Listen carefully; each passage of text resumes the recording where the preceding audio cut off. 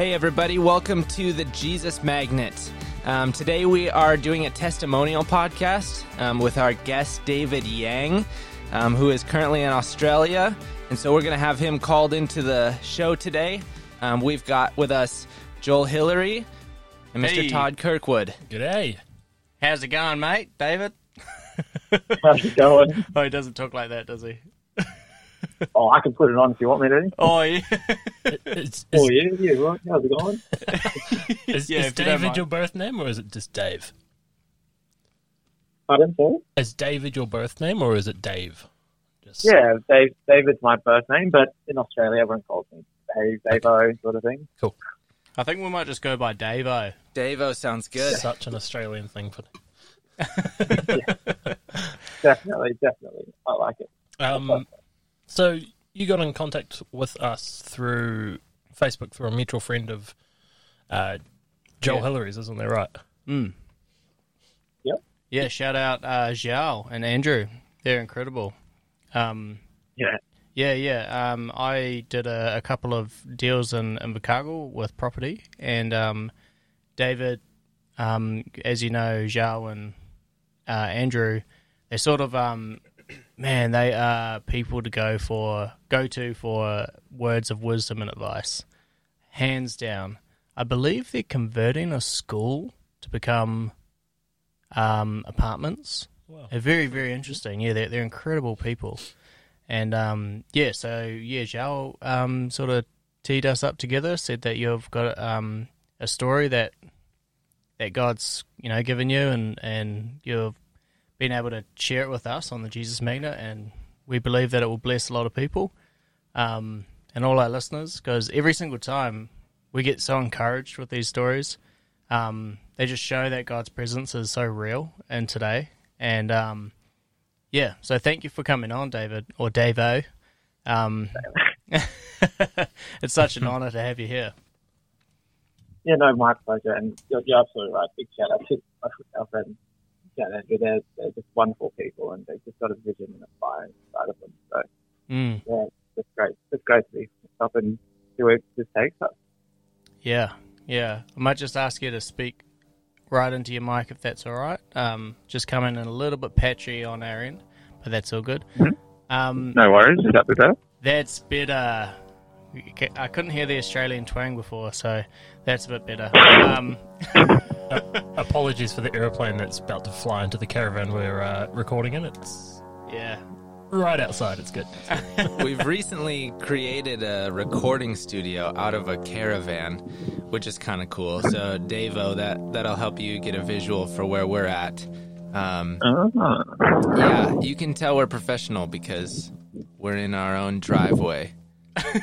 No, this is the best time. What are you talking about? Yeah. We're going up in the world. It's kind of cool, but we've never encountered planes before, so. I kind of think we're a step up from everybody else. We have a movable studio. Yeah. Everybody else stuck in their one spot. That's true. Yeah. All right, David. Yeah, what's soundproofing? Soundproofing doesn't matter. Yeah. Mobility matters. Yeah, exactly. That's my thinking. All right, let's start with your story, David. Where do you want to start? At the beginning's a good place to start. Yeah, well, I'll try to start at the start. I'm very passionate to tell my story because I feel like God has done so much for my life, and I don't know where I'll go with it and how it's going to end up. But so far, it's just been a brilliant journey with God. So yeah, I guess I'll start at the start. I was actually born in the US, actually, surprisingly. Whereabouts? My family, Georgia. Atlanta. Yeah. That's as far as I know in terms of the geography of where I was born. And then my family decided to move back to Taiwan after 1 year. I don't know if it's to be close to family or whatever, but that's kind of where I'm from. And then God put a plan or put a purpose and a mission in their heart to spread the gospel. And so they came to Australia. And I was about 2.5, 3 years old, and I've been here ever since. So that's kind of where I'm from and where the journey started. So are you an American citizen then? Well, I'm actually a bit hazy on that because I think I might at one stage have had 3 passports. Wow. But I don't think the US likes that. So I think I have to give up 1 or 2. Okay. And I'm just don't really want to pay too many taxes. That's where I'm at. So you have a US passport, a Taiwan passport, and an Australian passport. Yeah. But the US one has gone out of date because I haven't visited since since probably 10 years old. So I haven't really gone back. So I didn't really need to update that one again. That's cool. But yeah. Hey, serious question though. Have you ever put all your passports in a reasonably hard location, but kind of still easy to find, in a box with lots of cash, just to make it look like you're a spy if somebody comes across it? Because I would do that if I had 3 passports. Like a Jason Bourne film. Yeah. I would have it just under the coffee table, sort of like someone could stumble across it, just to have people on. Yeah, look, I didn't know. I was looking around. I didn't know you were a mind reader. I was like, that's a bit too obvious, is it? I did a bit better. With like a fake water pistol or something. Yeah. Fake water pistols and some fake Batman cash. Just a big stack of Monopoly money. Yeah, Monopoly money. Sorry, carry on. Back to the real story. I think a bit of fun is always good. So that's where I'm from, and growing up in Australia, it's quite funny because you don't know any better, so you just go through life as normal. And I didn't think I was anyone special or like I'm not like a professional athlete or anything like that, or something like that. Just a normal guy, grew up in Australia, and I just didn't know what was going to happen and what God's journey for me was back then. Yeah. So I'll fast forward a bit. I won't go too long otherwise. So I grew up nice and easy, and I've been blessed with good, faithful parents who just love God. Always took us to church. Always told us about the purpose in life. It's more than just living for yourself. Serving, just to serve others. And so I kind of grew up with that type of mindset and type of heart for God. So me and my family understood, like my siblings, I should say, understood early on that, it's not just about, getting money or getting a job, etc. It's just much more than that, because my family rooted their entire family and just decided to go to another country because they were sent out and they had God sent them out to Australia to spread the gospel. So we knew early on that there was more purpose in life than that. And so growing up, again, I didn't know this was special until I've grown up a bit more and realized that it is quite weird to do this. We actually grew up with, for most of it, one of our family friends living with us. So we lived on I feel like the whole theme of my whole story is that I kind of have the best of all the worlds that God has given us. I lived in Brisbane City, so it's not in the city, but Brisbane, so it's the biggest city. But I live on the suburbs. And then out of that, I lived on a little acreage, on the suburbs. So I was kind of in the city person, and then we kind of owned a little bit of land, not like huge amounts, but just a bit of land. And then had 1 horse, 100 chickens, some dogs, and all that. So we had enough space. So we actually lived with a family friend of ours, who was actually a pastor, from the same church back in Taiwan with mum and dad. And also, I didn't know who made the decision, but probably about 10 or 12 or 15. So we ran about 25 people, homestays. We got in from overseas. So that was back when the economy was really taking off. And a lot of our friends from Taiwan were like, well, we're going to send our kids overseas to learn some English. And, they're not doing that well at the school here. They need to change their mindset a bit. So we'll send them out. And we did the homestaying for them. So growing up, I had like 20 people in the household every day. Wow. Never a boring household. No, I wouldn't imagine so. It's a great way to get those social skills growing up. I think you can really tell the difference for those who have had lots of people in and out throughout their house. Yeah. Yeah. Yeah. Wait, just want to touch on your parents. Were they missionaries, or were they just coming over to bring your family into a better or a different life, or what was it? So the homestays, you mean? Oh, just for when your parents originally moved to Australia, was that? Yeah. No, they weren't missionaries. So they were just part of like Bible college, and then they just had this fire to. Cause like I said, with the economy booming back then, like a lot of people were starting to migrate to Australia, and it just so happens that the plan was just to spread the gospel there, in Australia. I mean, and just that was it. I'm still not 100% sure, like if they had a set plan, but like as part of that team, like people went to South America, some people went to Canada, some people went to, I believe, I can't remember. Like they were spread out a lot in that for my mum's group, but no, they weren't real missionaries. And I think back in the day, no one was really like officially trained with a certificate with a title sort of thing. It was just kind of just happened. Right. Okay. Oh no, that's cool. Yeah. Good question though. I've never thought about it like that. Yeah, just the way you said it, that God had given them a purpose. I wasn't sure if. Yeah. To spread the gospel. No, because mum would to this day she was like, no, I'm not a missionary. I'm not a pastor or anything like that. I'm like, you kind of have pastors, not in an official sense, but you sort of have. Yeah. So yeah, good. Something I've never thought about. So the kids that came over were like your teenagers, so 12, 10. The youngest one was 10 for a little while, but that was a family friend. The others were more like 13, 14 to 17, 18 sort of thing. When I was younger, these were all my older brothers and sisters, and they just looked after me. So I really just grew up in a household full of people, full of life. And it wasn't like, and we just had family church, so it was nice and easy. So that was the way I grew up. And I, like you said, like I thank God so much for that, because there's been so many benefits of me, like knowing people, the social skills, and community, like just having that family and community, like that's what family can be like. Yeah.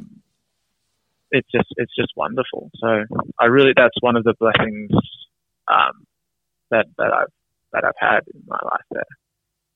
I'm just thinking, I was going to share. Yeah, dinner times are a bit of a battlefield. Living with a bunch of teenage boys was, you learn how to survive quite quickly. It was first come, first serve. After grace is finished, you just go bang, bang, bang, and everyone took as much food as they could in their bowls, and off we went. So I think that taught me. Anyone on maybe a scout camp or a youth camp probably knows that you had that every day. Yeah. And out of your siblings, you got 2 siblings. Are you where do you sit in? Yeah, I'm the oldest of 3. You're the oldest.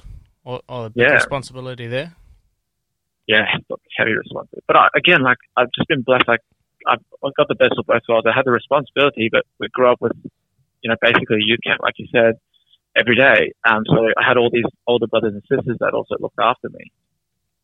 Yeah. So it was responsibility definitely was there, but also it wasn't. Yeah. Wasn't as strong back then. Okay. So take us from you're living in Brizzy, is that right? Mm-hmm. Brisbane. Yep. And so we're still. Yep. You just got a house full of loads of people, loads of teenagers. Did you find that there was you had to sort of have your ground in your Christian faith, having so many different teenagers? Because when I grew up as a teenager, that was the most that was the time to rebel, and having a whole house full of teenagers, did you have to like sort of stand your ground or be the mentor for a lot of them, or were you rebellious yourself? How did it all work? No, so because I was younger, so I was about 10 back then, and the other guys were all a bit older than me. I actually took the opposite route. Funny, you should ask that. I saw things they did, and I was like, that doesn't interest me at all. Yeah.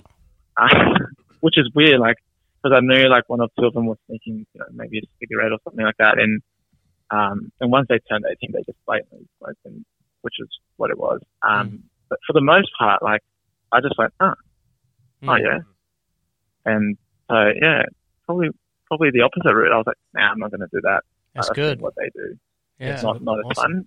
Standing back, observing from afar, and it's a good way to approach. Pros and cons. Yeah. I see you cough a lot. Probably shouldn't do that. Yeah. Some of them did. Like, I was like, in the basketball courts, like, we just play together, and like, I'm like, why is this guy always a bit, huffy puffy? He's like, he's smoking now, so it's not the best. Not the best. What a dingo. Yeah. All right, so why don't you follow us from you're 10 years old, you got a house full of siblings, sort of siblings. What happened next? Yeah, so we then, I don't know when the transition happened, but I guess like we just slowly dwindled down a few. So we went from like 15 or 10, and then we started going smaller and smaller until we only had about, I'd say,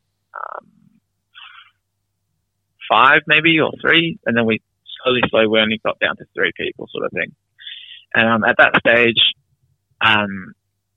my dad got into, so we've always done like a bit of import-export business back in the day, and then went into, pardon? What did you import and export?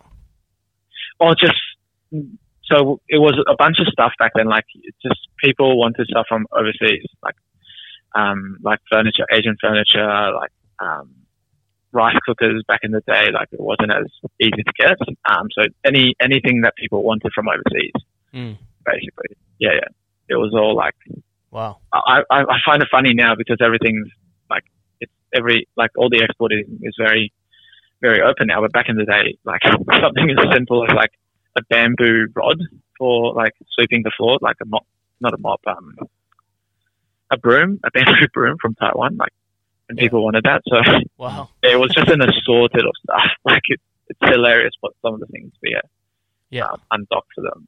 Yeah, so family items basically. And somehow, I don't 100% know when the transition happened, but we got more and more into the tiling business of importing granite and marble tiles. And so part of growing up, I would help with that. And then somehow, again, this is where I'm a bit hazy on things, is when we started doing like kitchen bench tops as a main import-export thing, and then installing it. So kind of becoming a stonemason, my dad. Oh, wow.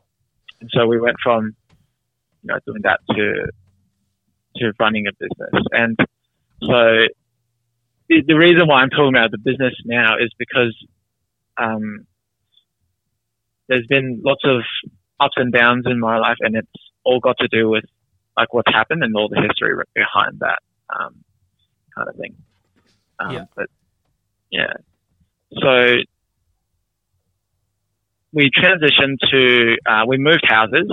Okay, we moved a bit further away to a house with a bit of a shed / factory sort of thing. Like it was it was quite big for a shed. It was a huge shed or a small factory, depending on how you want to talk about it. So on an acreage, you got your home, and then you got a huge shed on the side that we started doing our business on. And things were going well for the most part. There were some financial difficulties back then because of we had a housing boom for quite a while, and then suddenly it just kind of collapsed. Can't remember when exactly this happened. 2008? Was it that crash? Yeah. The 2008 crash? Might have been that one? No, I think it was... Yes, it was that one. But just a bit before that. So 2006, we started seeing like a lot of builders going out of business back in Brisbane. And the housing prices in Brisbane was ridiculously high. Like, there was a bit of a bubble there. So it kind of collapsed, and the 2008 one was when it fully collapsed. But this was just a bit before, and so our business wasn't going as well. And you're working in that business? Yeah, so I wasn't initially working too much into it, so we would just spend our weekends there, and just help out whenever there's a new shipment come in. So like, you know, if there's a new shipment, we'll go help unload and undock for a night. But generally speaking, I was 14. I didn't really have time. And then by 14, what happened basically was one of our investment properties that mum and dad invested into didn't go through. So we had a few cash flow problems there. So because of that, we were just really, really under the pump for cash. And so it wasn't like it didn't sell, but it just sold like it was just delay after delay. So one of the houses just really, really stuffed the whole operation up, sort of thing. Yeah. And it's weird, but then also we then obviously had to cut costs somewhere. So we, instead of another worker helping out dad in the business, or three others, it just became me, my dad, and one more worker operating this. That's quite a lot of responsibility on a 14-year-old. Yeah. So by that time, because of that financial difficulties in the business, all our homestays, and they grew up too. Like they all grew up, and when they pass 18, 19, they leave and start their own journeys. So by that time, it was just the family and one worker that didn't live with us at all. And so by that time, it became, we knew, and Dad was honest with us, and we knew we were struggling a little bit. We were we were just in trouble, but it wasn't too bad. We were still making good money with the business. It was just that investment property was really dragging down the whole thing. So I think that whole delay happened for a year or two. Like that one house just didn't sell, or like it just fell through.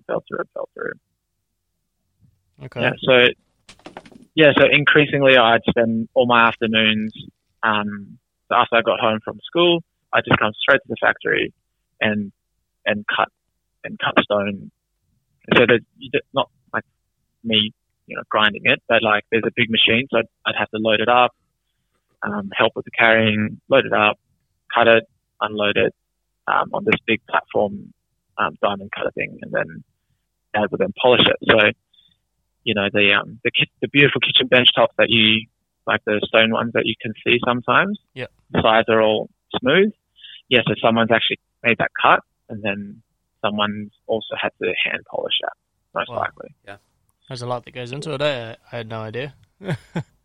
Yeah. Like it's not terribly difficult, but there is a bit of a process, and it is just heavy work because we're dealing with tons and tons of rock, of granite, sort of thing. And so that was life, just go to school, come home from school, get into the factory, help out, all night till 7, 8, 9 o'clock, do my homework, rinse and repeat.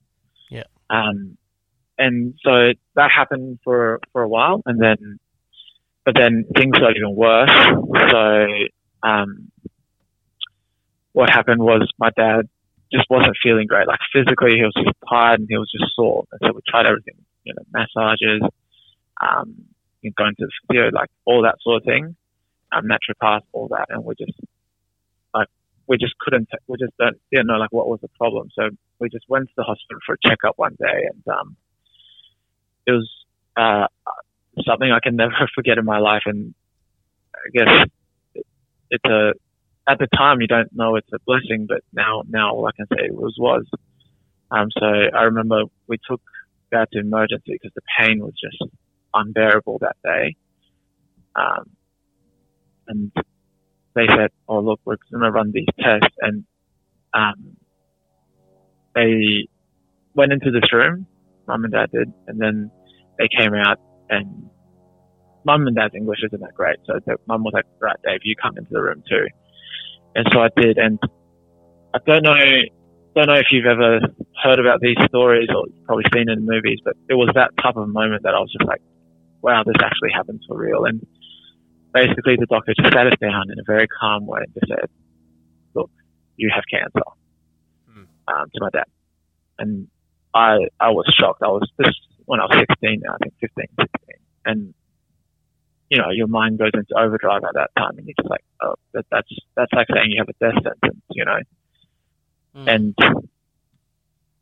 but you, like, it's funny because the first thing you do in that moment is everything just calms. You go into this, I wouldn't say peace, but you go into this silence. Like all the noises in the emergency department, like I was hungry, nothing of that mattered. It was just like, is this for real? Like, is this actually for real? And the doctor was like, and he must have been really experienced because I think he handled it really well. And he just started talking because we were shocked, you know. And then he was like, "Look, this cancer is in the liver and it's spread already. Unfortunately, that doesn't look very well because it's in the lungs at this point in time." And as a 16-year-old, you hear about cancer, but you think you're bulletproof. You know, you don't think that happens to you. You might have thought of like some long distant relative having it. So the question is obviously the one question I think all people get when they first hear it is how long? Yeah. And the doctor was like, "Look, at this stage, it's probably looking like 3 to 6 months tops." Wow. That's and so quick. Yeah, so 3 to 6 months. And so I was obviously shocked. And then you go into this anger. By no means was I very like an angry child, but let me tell you, when things like this happen, it's weird because it's like the steps in psychology must be like, they know what they're talking about there. First you go into denial, like, no, that's not true. My dad's bulletproof. He's a superhero, you know. He's in pain, but he's you know, it's not real. It's not real. And then once you realize that and the bomb drops, you go into anger. It's like, how dare that doctor? He doesn't know us. He doesn't know what we've been through. Like, he doesn't know any of this. Like, how can you just say simply 3 to 6 months? That's impossible. And I remember having the argument with my mum. Was like, "Oh, right, so the doctor says 3 to 6 months." And I was like, "No, Mum, you misunderstood. No, he said, you know, maybe. Like, there's potential for more. You never lose hope." So then I'm angry at Mum, you know. And Mum was like, yep. Yeah, because you would have had to translate all this, or I guess make it easy for them to understand in the doctor's room as well. Yeah, I didn't fully have to translate everything because I think Mum got the gist of it and the doctor obviously understood. So he used easier words. Right.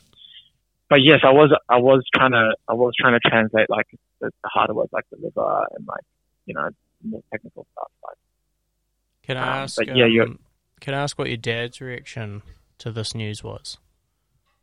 Or did he have a peace or more of a fear? Honestly, all I can remember was he was just.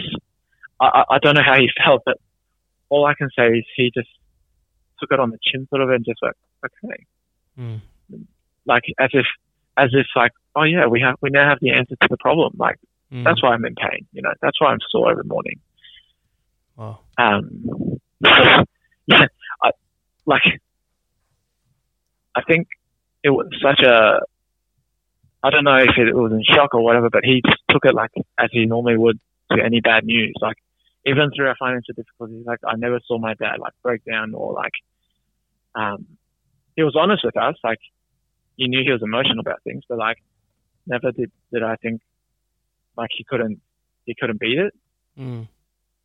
You know, but he just copped it, and he's like, yep, I understand. And I was like, I don't think you guys understand. Is it the English or what is it? Like, I don't think you understand what this doctor's telling us. But they understood. They did understand the gist of it the first time. That's before they called me in, I think. Yeah. So it was just, I don't know how long we were in that doctor's office for. In fact, I don't even remember how it got home that day. Or even if we stayed at the hospital for overnight tests or whatever. And then you get passed around in hospitals. Mm. So you go from ED to the, I can't remember, oncologist or something like that. I don't know. Yeah, oncologist. Yeah. And then you just get passed around to specialists and then you just follow their processes and you're just kind of blind. You're left kind of just, you're just led to do stuff. And we were just waiting, like, we couldn't do anything for Dad or anything like that. But, and so that period of 3 months from chemo, radiology, recovery, and all that sort of thing was probably the weirdest 3 months I've ever encountered, I think.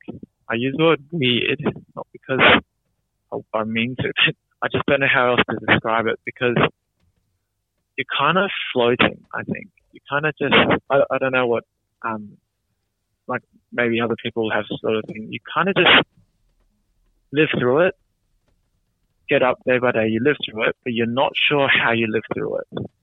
Right. Coping. Yeah. Yeah. I just don't know, like, so, you know, then basically we, you know, you kind of just accept facts and just, you just go through it. Like, did you have a church family to, sort of lean upon? Yeah, definitely. So that was the biggest blessing, I think, in like through the whole thing. Like, that's why I say it was weird, because it was also very peaceful and also a lot of happy times happened in the 3 months. Yeah. Before my dad, from that first diagnosis to when he passed away, that was again like it was a happy 3 months, but also a sad 3 months because we had so many visitors come in. You know, you start with your friends, your family, your church family come in and pray for you. Yeah.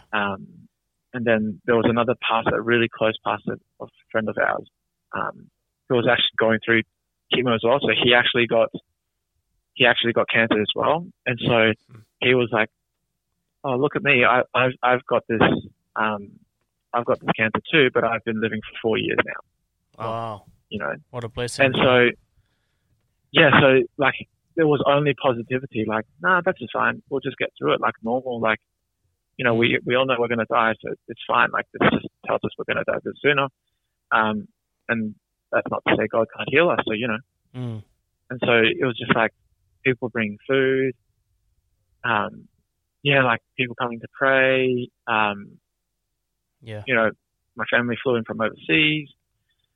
All the people that we've blessed in the past, so like through homestaying, like it wasn't just a homestay, it was literally family. Like all of them came to visit, and like it was just, it was good because like it feels like all the people that we'd encountered up to that point in our lives came back to bless us through kind words, through some gave money, some gave food, some just gave company, you know.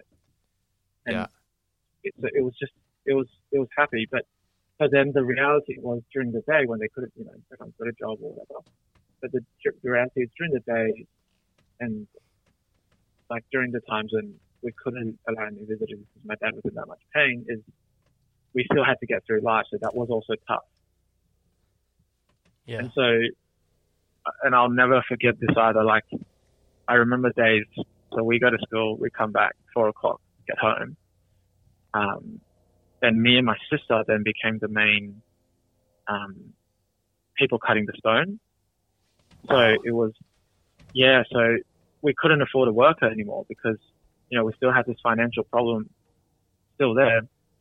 Yeah. And so you're working and studying at school, and then you come home and you've got to work and you've got to deal with your father's cancer at the same time. Yeah, and Dad was still working too. He was making plans. He was still writing stuff. That I like. Mum was running the business. I honestly don't know. Again, it's just a blur, like a blur of emotion. So we come home. I remember because this was one afternoon. I was 15, 16, and my sister was 1 year younger, so 14, 15. And my sister was, and I could just see it.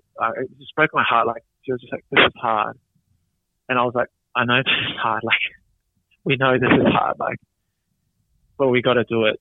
Mm. Yeah. And like you said, that's probably when the responsibilities came in. Like you just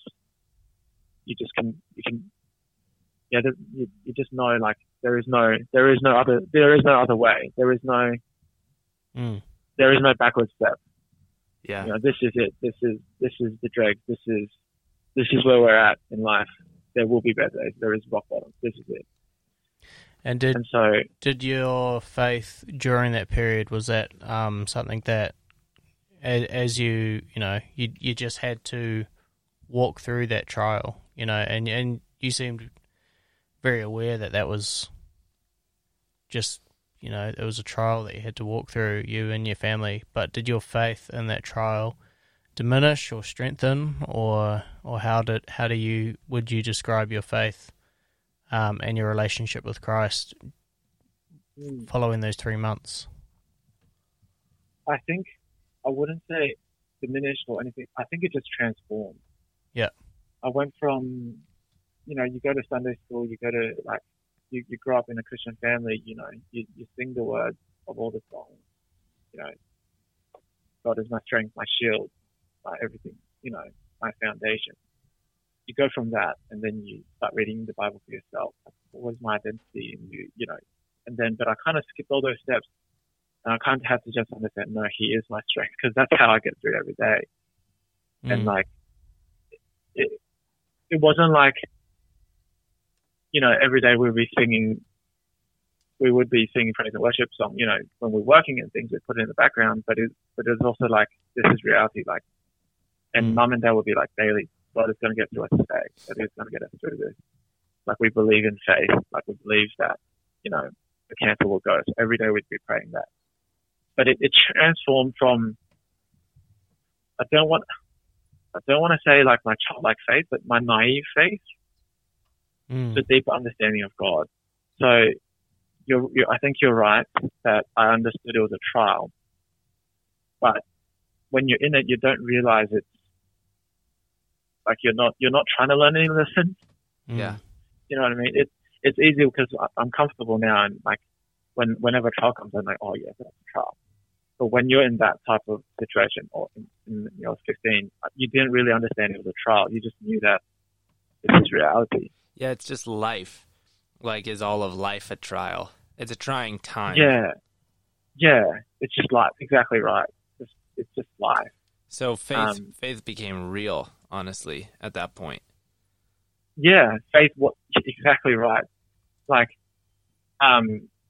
so I knew, like, I started to know a bit more about the family finances then, because I knew how many stones I cut every day. Like, yeah. I knew that. And so you're absolutely right. Like, faith became life, and faith, it's just one. And to this day, there's still one. Like, Sure. you can't take faith away from my life anymore.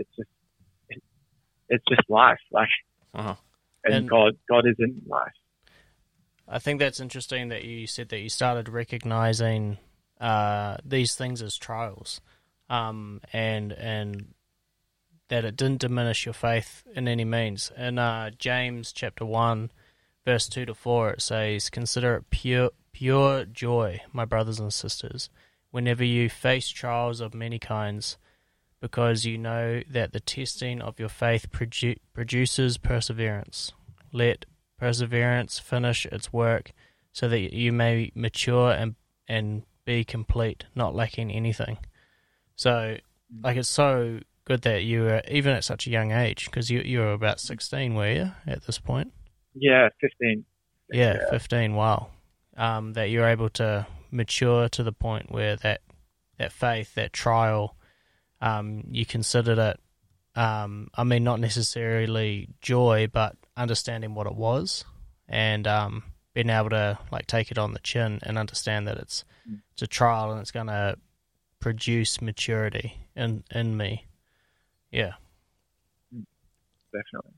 And I think when I was thinking about if I should share this story or not, I think I have to. Like, it was such a transformative moment in my life that I think I have to share it. Which is, there was this one of our old family friends that I don't even know of anymore. Okay, so we weren't even that close anymore. And I'm not in touch with them, but my mum knows.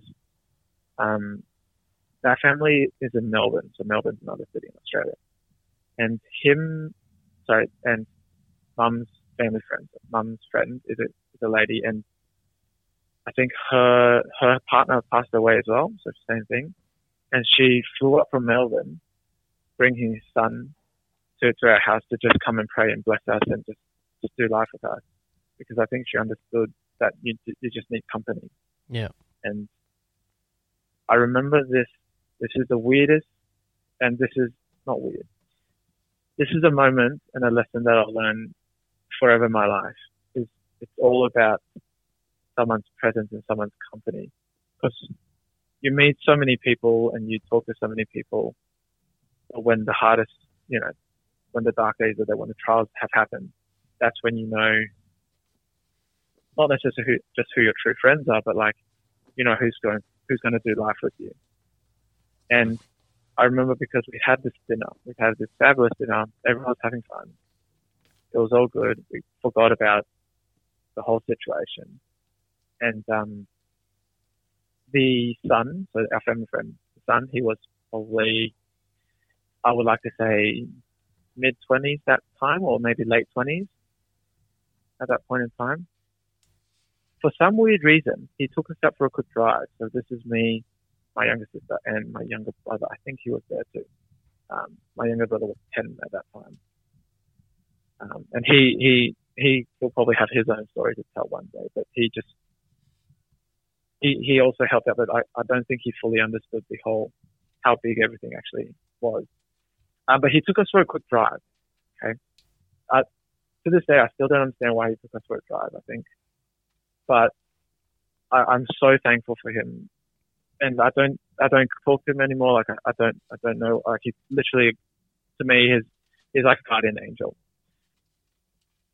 But he was also the person I hated at the same time. So after this drive, so 10, 15 minutes, it was a quick drive.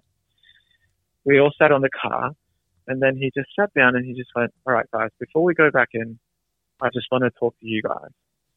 And I was like, "What? I don't really know you. Like, you probably drove us around to get some Maccas or something. It was good. Thank you for that. But like, I don't know you. Like, why do we need to talk to you," sort of thing. And he was like, "Look, my dad also passed away from cancer. And what some people forget is to talk to the kids and how to live and how to recover through this." And so he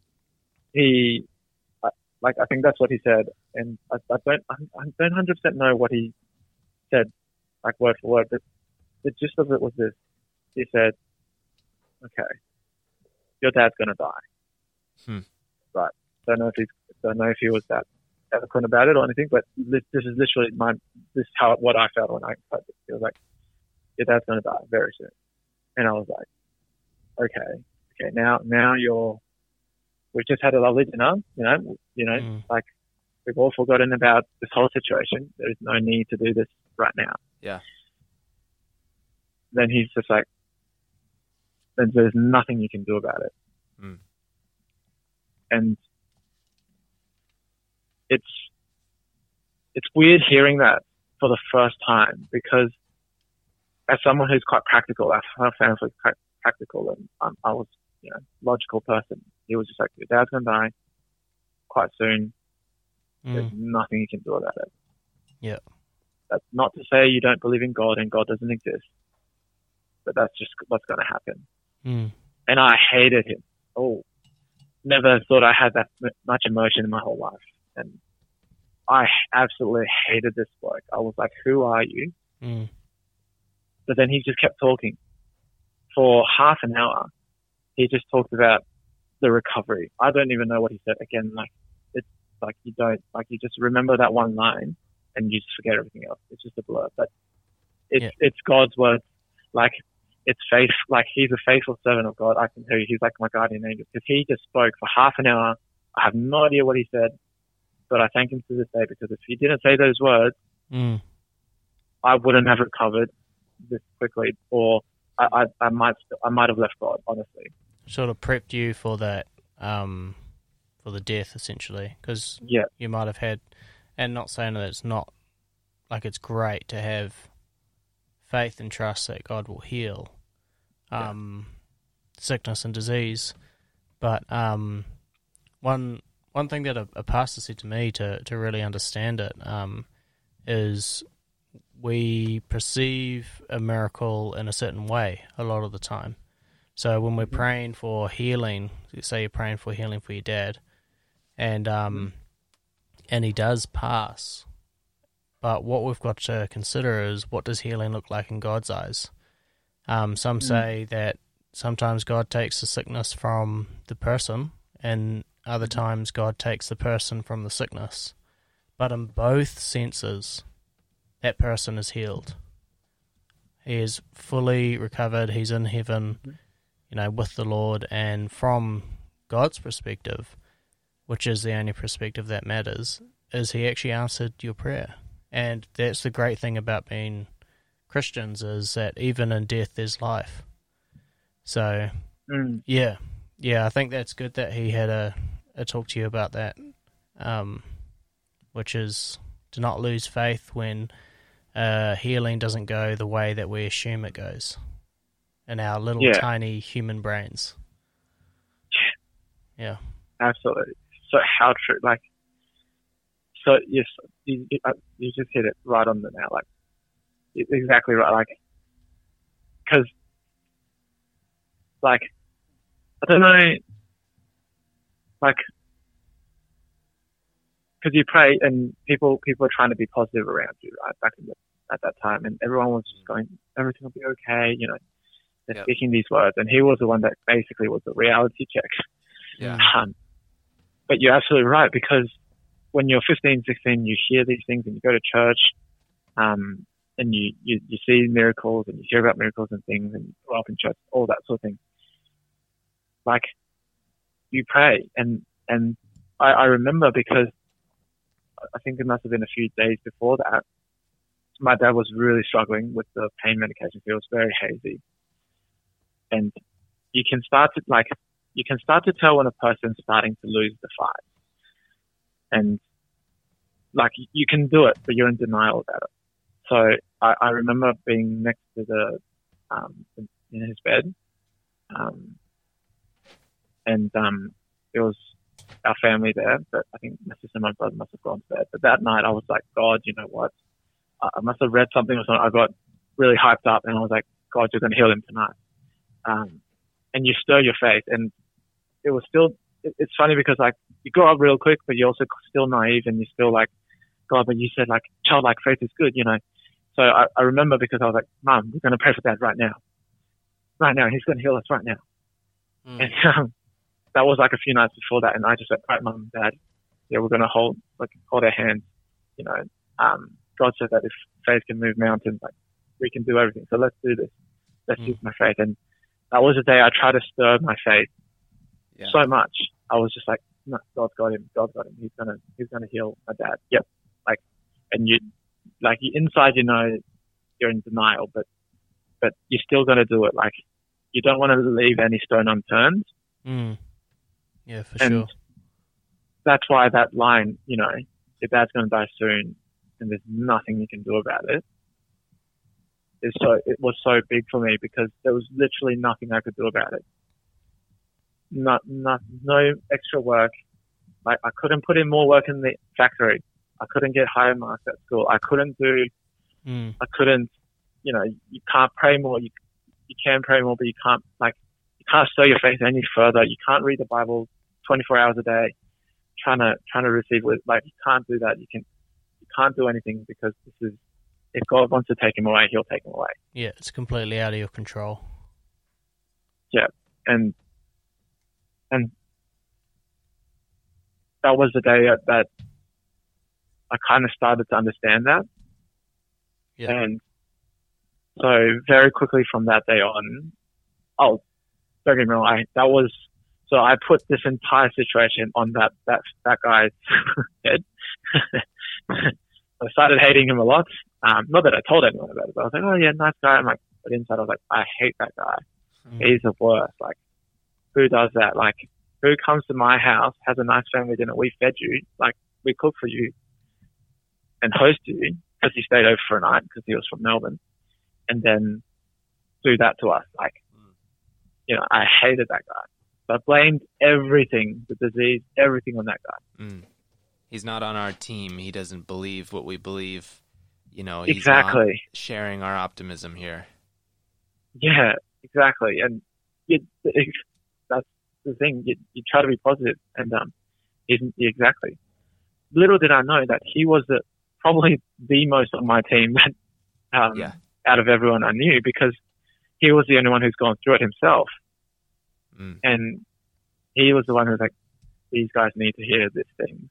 These guys need to hear the recovery. These guys need to hear what to do from now on. Because life doesn't just end after this event. Things keep happening. And so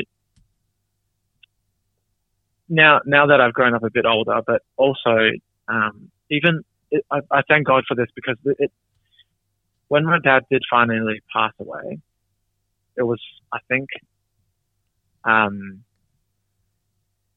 probably 3 months or 3.5 months to the day. So 3 months to the day that the doctor said. They do know what they're talking about. And I was, we're in the hospital within palliative care, and when my dad peacefully passed over, this is like, there's a miracle, I guess, like the peacefulness of God on that day just spread over me and my family. There were tears, but also there weren't that many. Like so my dad passed away overnight. So my mum stayed with Dad in the hospital, and we went home the night before. And then we went over in the morning of, and then we get to go for one last look, essentially, is what they do for us. And then, and Mum took us in. He's like, okay, so Dad's passed away peacefully through the night. We were just praying and talking, and he just told us how much he loves us, and he just went, I'll see you in heaven, sort of thing. And so when we got there, there was a peace in that. God's peace was in that room. It really was. We went in the room as per normal, and Dad just looked like he was sleeping, and he had this little grin on his face. And yeah, like you'd think he'd be in pain or something, but there was this little grin. Like my dad's got this cheeky little grin, like when he's smiling. That's like this half smile, half like I'm up to a bit of trouble, sort of cheekiness to it. And I remember, because it was like, how does one smile in this situation? But when we saw it, we just went, he was finally in peace. Yeah. Yeah, Dad was just in peace. Like, and in our hearts, we all, like, I looked over to my mum, and she was crying, but she also was smiling, and looked over to my sister. She was bawling her eyes out. And thank God for her, because she kind of bawled her eyes out for me. And I remember trying to hold it in, and I had a few tears. And then I remember then I said to God, well, God, I guess this is it, hey? But there was this peace in my heart. Like, it was just so peaceful. And it must have been supernatural. Like I knew God was there and Dad was still there. Like, that's what it feels like. They were still there. They're just looking over us and going, yep, we're fine. You know, we'll see you in heaven. A few years ago, my grandfather passed away. And a week before his passing, he got saved. And it was knowing exactly where he is. Mm-hmm. It wasn't we were sad that we were going to miss him, but it really was a supernatural peace that surpassed all understanding that went through our whole family. And like sort of a very similar situation, although my grandfather was obviously a lot like older, and he had lived a long life, but he wasn't saved. And the moment that he got saved, a week before he died, was just, you know, it was like all the anxiety, everything for the family around him and himself. He didn't fear death. He went from fearing death to ready for it in 2 seconds flat. It was incredible to witness. So I really like that, how you mentioned that your dad had a smile, like a cheeky grin, when Jesus had taken him, and it was kind of like him letting you know, I'm happy, I'm at rest, I'm with Jesus, and I'll see you soon. It's really cool. Yeah, absolutely. Like and that's one of the things that's so good as to be Christian, and not just to say I'm a Christian, but when you are a Christian, there's no other way to explain. You just know that there is God and He's got you. He's got your back.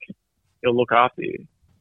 And this is a cricket sort of thing, but I remember someone was like that pastor friend of ours that had cancer for 4 years. He just went, "Dave, your dad did a good inning," and I think that's one of the best terms I've ever heard in my whole life, and I've always kept it to heart. It was just like, yeah, my dad has done a good innings. He's played a good innings on this earth, and we'll play more when we get to heaven. And so like looking back on it, it's just, that's the foundation of what it is to be Christian. Christianity is not just singing songs. It's not just, and we know that, but it's not just knowing there is a God and, trying to solve our problems one day at a time sort of thing. And it's not just about that. And everyone's got a story to tell, but for me, like, having faith in God is just, it's in your being. It's just, you can't separate God from life, and there'll still be struggles. I still go through my ups and downs, but like every day I'm just like, no, God's got me, Yeah, for sure. God's got my back, and like He will still have my back, Yeah. Yeah. So, Thompson, I saw you writing a few things down. Did you have anything to ask? So, David, I feel like you might have a cool perspective on this, actually. This is kind of a question I've been asking myself. A year and a half ago, my brother-in-law passed away from cancer as well. And it was a very interesting process because the cancer lasted for 2 years. And what had happened is he got this cancer, and then they did a surgery where, they cut out, quite a lot of tissue that was cancerous, and they said he was cancer-free, and that lasted about 3 months, and it came back, and it was spreading everywhere. And so, as much as I, trust in modern medicine, I'm also going to the Lord, and so just hoping for the best. And I had a moment similar to that as well, because I was actually chatting on the phone. I was here in New Zealand, and my brother-in-law was living back in LA, And so his condition was getting worse. I had seen him in August of 2018, and then I saw him again in February of 2019, and he was about half the size.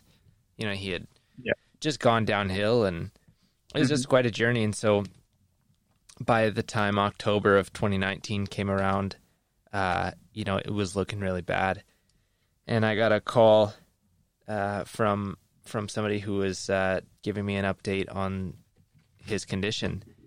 And for me, I was trying to make the decision to come back home, or, what could I do? Because it's a big trip back to the States from New Zealand, but at the same time, it's so worth it. And so I'm just trying to time it, is this the right timing, or do I wait, or what? And, I was speaking on the phone, and this guy said, he's going to die. And it was the same thing for me, because I needed that reality check as well, because I was trying to make a decision to actually fly home and see him.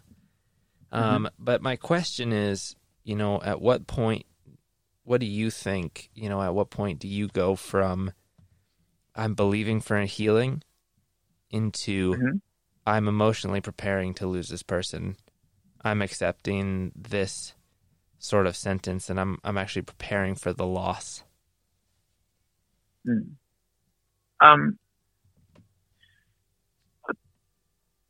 I think everyone's got a timing for themselves, and I think some people are much quicker. Some people it's just a healing process, I guess. Because I think, I don't know who said this to me, but I do. There's that pastor who was really close with my dad in those 3 months, and before that too, that had cancer for 4 years. He told me, and he told our family, he's like, you know what? I'm still believing for healing every day. And I was like, I guess you can say that, because you're pretty positive. You're running around doing everything. Yeah. But he's also like, you know what? Also, I pray that God will take me to heaven every day too. Wow. And I was like, what? And I didn't understand it, because I didn't really understand it till afterwards, after everything passed, that it's, as the patient yourself, or as the person yourself, you're kind of in lieu. You're kind of in this place of, you're just doing things because you need to, so recovery, blah, blah, blah, and, hoping for the best, all that sort of thing. But I also think, I know this is going to sound a bit weird, and maybe even a bit wrong, but it's like, that's everyday life. Every day, you sort of, God can take me from a car accident, and I don't want to make a cliche, but sure. So, but it's when afterwards, I don't really have an answer for you in terms of how long will it take and how long should you do the reality check or whatever. But what I mean is, I can quite happily say right now, I go, if I really do pass away today, I have no regrets. Yeah. In my life. And so I guess I don't know if that sort of answers your question, because your question is, when do you pray for healing, and when do you pray for, accept the fact that, you're going to die? Well, I feel like that's every day for every one of us. Every day I'm praying to be better. I'm praying to do more. I'm praying, all my goals, all my plans, all my visions, everything. I'm praying for all of that. But also every day, I know I'm right with God. That if I really do, die from an accident or anything, that's okay too, because I'll be happy in heaven. Yeah. I think putting your trust in God in a funny way, like we always say to trust in God, but when family members start dying on cancer and people say trust in God, what does that look like, And I've got a friend of mine, and this story probably explains it quite well. His name's Jared Campbell, and Reuben Campbell, their two brothers. Shout out to you two if you're listening. But when we were in high school, I'm trying to remember how old I was. I might have been maybe 12 at the time. No, I might have been younger than that. I think I might have been like 9 years old at the time. And his dad was diagnosed with brain cancer and passed away. I think it was about a year. And he was only supposed to have, I think, a couple of months. So God extended his life by a year. And they had 4 kids. So there was these 2 boys, Jared and Reuben Campbell, and they had twin sisters as well, Emily and Lucy. And looking at it from that day, the day that their dad passed away, Barry, you ask yourself, Lord, why? Why would you do this to this family? Now, I'm just going to fast forward to today. I'm 26, and Jared and Reuben are our age. And the 2 sisters, the twin sisters, they are both nurses. And they have helped so many cancer patients. Jared, one of our really good friends, really close friends, he's studying to be a brain surgeon. So 3 out of 4 of those kids are saving lives. So if you look at that, God has taken one person to heaven to extend the lives of countless people. Because that's the profession they chose, because of this testimony of their father passing away of brain cancer. And you only have that perspective that God actually really does know what he's doing when you zoom out and you can see the life effective, like how much their lives were affected, and the good that they've done because of the tragedy that happened when they were younger. And all I see is Jared's dad looking down from heaven, and going, that's my boy. He's saving lives. And saving lives, people that are potentially unsaved, and they get to the point where they could pass. Then you got this man of God who's also a healer, a brain surgeon coming in, sharing his testimony about his dad's death and sharing his faith and how he still believes in a loving God and that he knows that his Father's in heaven and that he'll see him soon. And being able to save lives, to literally let God save lives for them to be saved. And I just think that's like such an amazing thing. Like when you really zoom out, you can see God's hand in it all. And I used to scratch my head and wonder throughout high school when I was with Jared and Reuben, and we would, because my father had gone through a horrific brain accident, horrific car accident, and had brain damage and things like that, and he survived. And one of my best friends, his father had died, and it was like, why did one live and one not? And from our perspective, we have no idea why. But then when we zoom out, years later, we got these healers, doctors, fully going forth and doing the work of God. Like, it's just incredible. You really got to zoom out.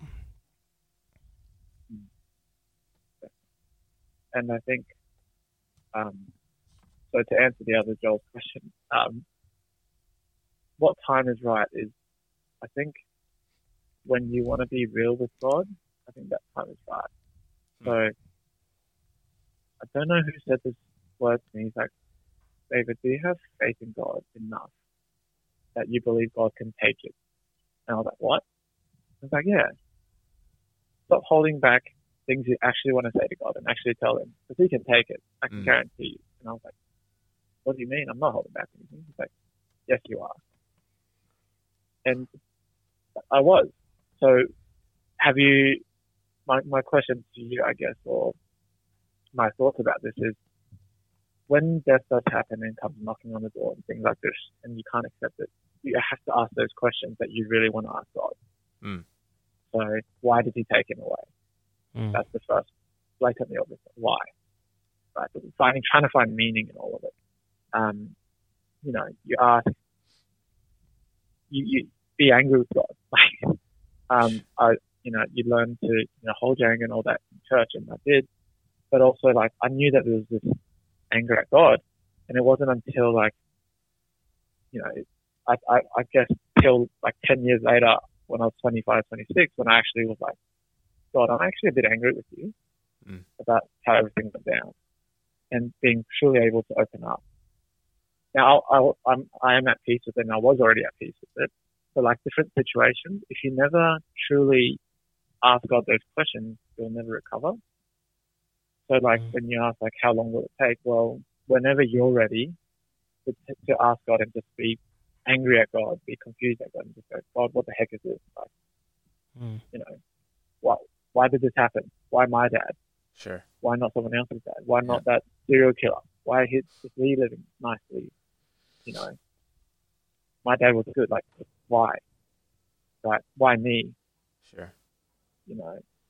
Yeah, no, that's a good point. So you still believe for healing, but ask those questions. I can tell you, I've been on my bedroom, and I've just been couldn't sleep one night, and I was just like, why, God? Just why? Just why? Why would you make me? And I guess I'm fast forwarding a little bit here, but the recovery continued to even 2 years ago. I remember this really, really well, because I've moved out of home, and I knew God was with me, but I was just like, why would you let me believe that you don't have me, God? Why would you build up my faith so much to know that, but also have that 1% of doubt that you are for me? So what I mean is I believe God is in this. I believe everything is in this. God's hand is in this, and His miracle is in this. But in my mind, I'm like, yes, I believe all that. But in 1% of my little mind, in a tiny little corner, my darkest, deepest corner of my mind, I'm just like, but is God really for you? Is God really for me? Because if He didn't need to take my dad away. Yeah. And unless you're willing to search and dig, because it doesn't come out every day, unless you're happy to search and dig and truly go ask that question of God, I'm going to be real with you. Why? Are you actually for me? Unless you do that, I don't think, time itself doesn't really matter, I guess. It's a process of digging. For sure. And so I guess, I think a lot of people might have a different perspective on this, and sometimes we can come to a different conclusion, I think, theologically as opposed to experientially. But, would you say that you believe that God took your dad? Yeah, so this is one of the questions I still ask to this day. I'm like, well, I must sort of somehow believe that then. Sure. Not that I don't know that that's the answer. I know God exists, and then I guess this is something that everyone goes through. I know that God exists, and He is for me, and there's too much evidence and too much to show that He's not in everything. But also, can I even blame the bad things on God? Yeah. As well. But then to ask that question, and this is something that I still pray about, is then, well, why was I even born? Because if you want to blame God on that, then you also have to blame God on being born, and then you just go nowhere because you're born. You are you. Yeah. And you just are. And I think, when I pray and I was like, God, who are you? What are we all doing? Sort of thing some days. And I like it because God just says, I am who I am. So I'm not heavy onto like different theological conclusions there. I like my logic and things, but I've also experienced so much that all I know is God is, and I'm who I am. Yeah. God created me that way. That's such a good answer, and it's so good to come to. I mean, what it really sounds like too, David, is that you've come to the end of yourself, and probably more than once, just knowing part of your story, but you've been through a lot, man, and so coming to that and then still trusting in God, it's like, maybe not always having the answers, but still choosing to trust Him anyway. Yeah, Isaiah 55 says, God's thoughts are higher than ours. He has purposes we can't comprehend, So, knowing that whoever does pass, they're in good hands, I think it's such a hard thing to let go. But, I always ask myself this question sometimes when I'm pondering. And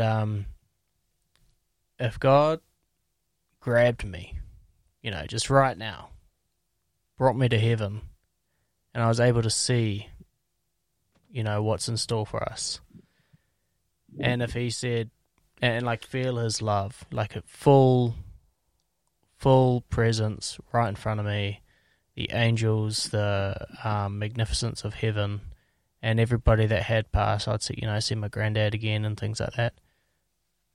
And then God said, do you want to stay? If I had said yes, one thing that I would be wondering, I'm like, I will stay as long as this decision doesn't affect my family and my family's faith. That would be probably the only thing that would stop me from staying. And I do wonder if maybe your dad had a similar experience, who's with God, and he goes, what's going to happen if I stay? And he might say, I'm going to strengthen your son's faith to a point where he's going to be the man of God like Moses. He's going to be all out, on fire for the Holy Spirit, and he's going to save tens of thousands of souls with his testimony and his ministry. If that was the answer, I would probably stay with God. And that, it's such a weird thought, but when you look at it from that perspective, you're like, okay, I will, from God's perspective, I'll put this person through this trial because I know what the outcome looks like. Yeah. Yeah. And it's encouraging to see, even at such a young age, your faith just stepping into something else. Like, a lot of teenagers can be off, going out to nightclubs and getting fake IDs and drinking and stuff behind their parents' back. But you're there reading your Bible, growing in your faith. It's encouraging to know that, when you do read your Bible and you do pray and you do believe, and also, as you said, with that community of your family and those friends that came down, that it is important to have family and share those things with your family and a community to actually also help yourself grow in your faith.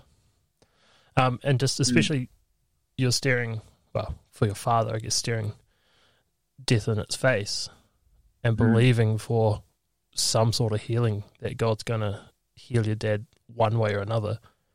I found that really encouraging for myself, just to knuckle down and continue to read my Bible and to believe and stand firm on God's word that He will be with you in these times. He will give you peace, and He will give you that strength that even we don't even understand.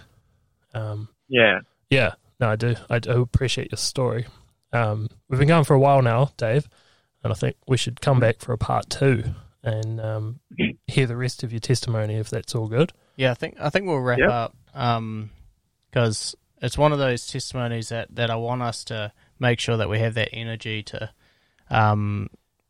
get the most out of it that we can. So, yeah, would you like to come back on a later episode, Dave? Yeah, that's totally fine. Because I know that you've got a little bit more to share in the notes here that you've sent us, and we'd love to hear more about it. So, yeah, Thompson, would you like to wrap us out? David, thanks so much, man. You have a super unique perspective. You have a heart of faith, and to be honest, it's just really cool to be able to get your story out there. So do you have anything you want to say before we go? I'll just finish on one scripture that I've just held on to for everything. It's from Hebrews 11, this verse 1 there. It just says, "Now faith is confidence in what we hope for, and assurance about what we do not see." That's just a normal New International Version.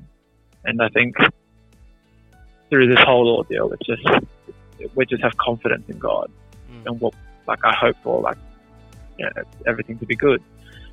But there's an assurance that we don't see it yet, but it will happen.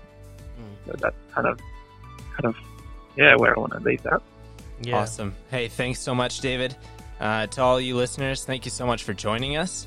We look forward to, seeing you again here. We'll come back another time with another guest. We'll see you soon. Yep.